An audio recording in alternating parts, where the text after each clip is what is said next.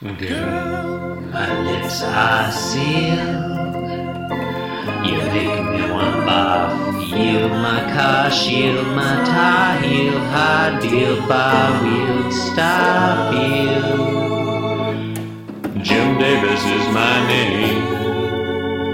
You're listening to Being Jim Davis. You'll always miss my big old body. It's in its prime and never shoddy. While bloodhounds wait down in the lobby, you'll eulogize my big old body.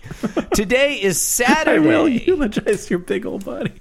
Today is Saturday. That's true. And my name is Christopher Winter, and I'm Jim Davis. My name is John Gibson, and I'm Jim Davis. Also, it's March 27th. Yeah, reiterating that today is Saturday, John. We're reading the 1378th ever Garfield on this Saturday. What happens in today's Saturday Garfield? On today's Garfield for 1982, in March, Saturday...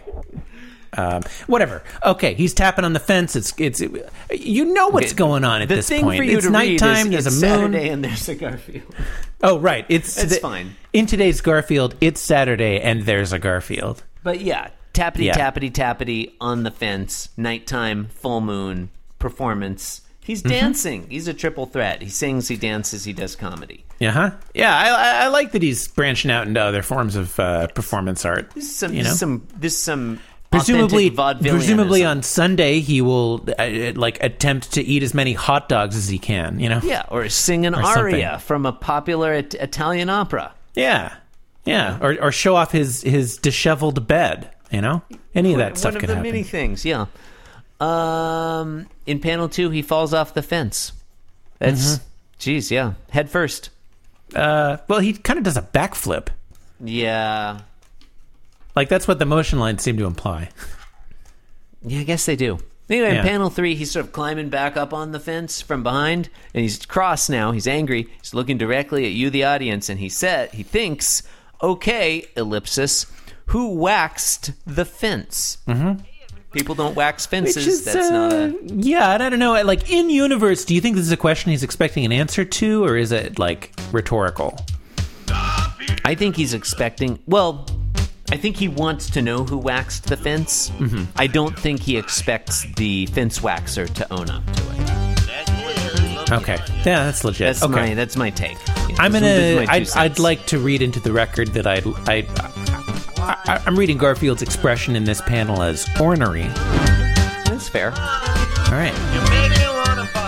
You've been listening to Being Jim Davis. How do you solve a problem like a Garfield? How do you catch a cloud and pin it down?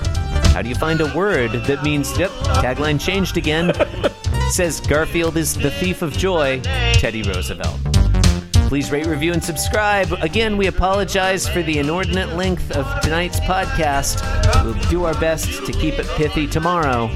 Thank you and good night. Which will be Sunday. Thank you and good night. Sunday always goes fast, John.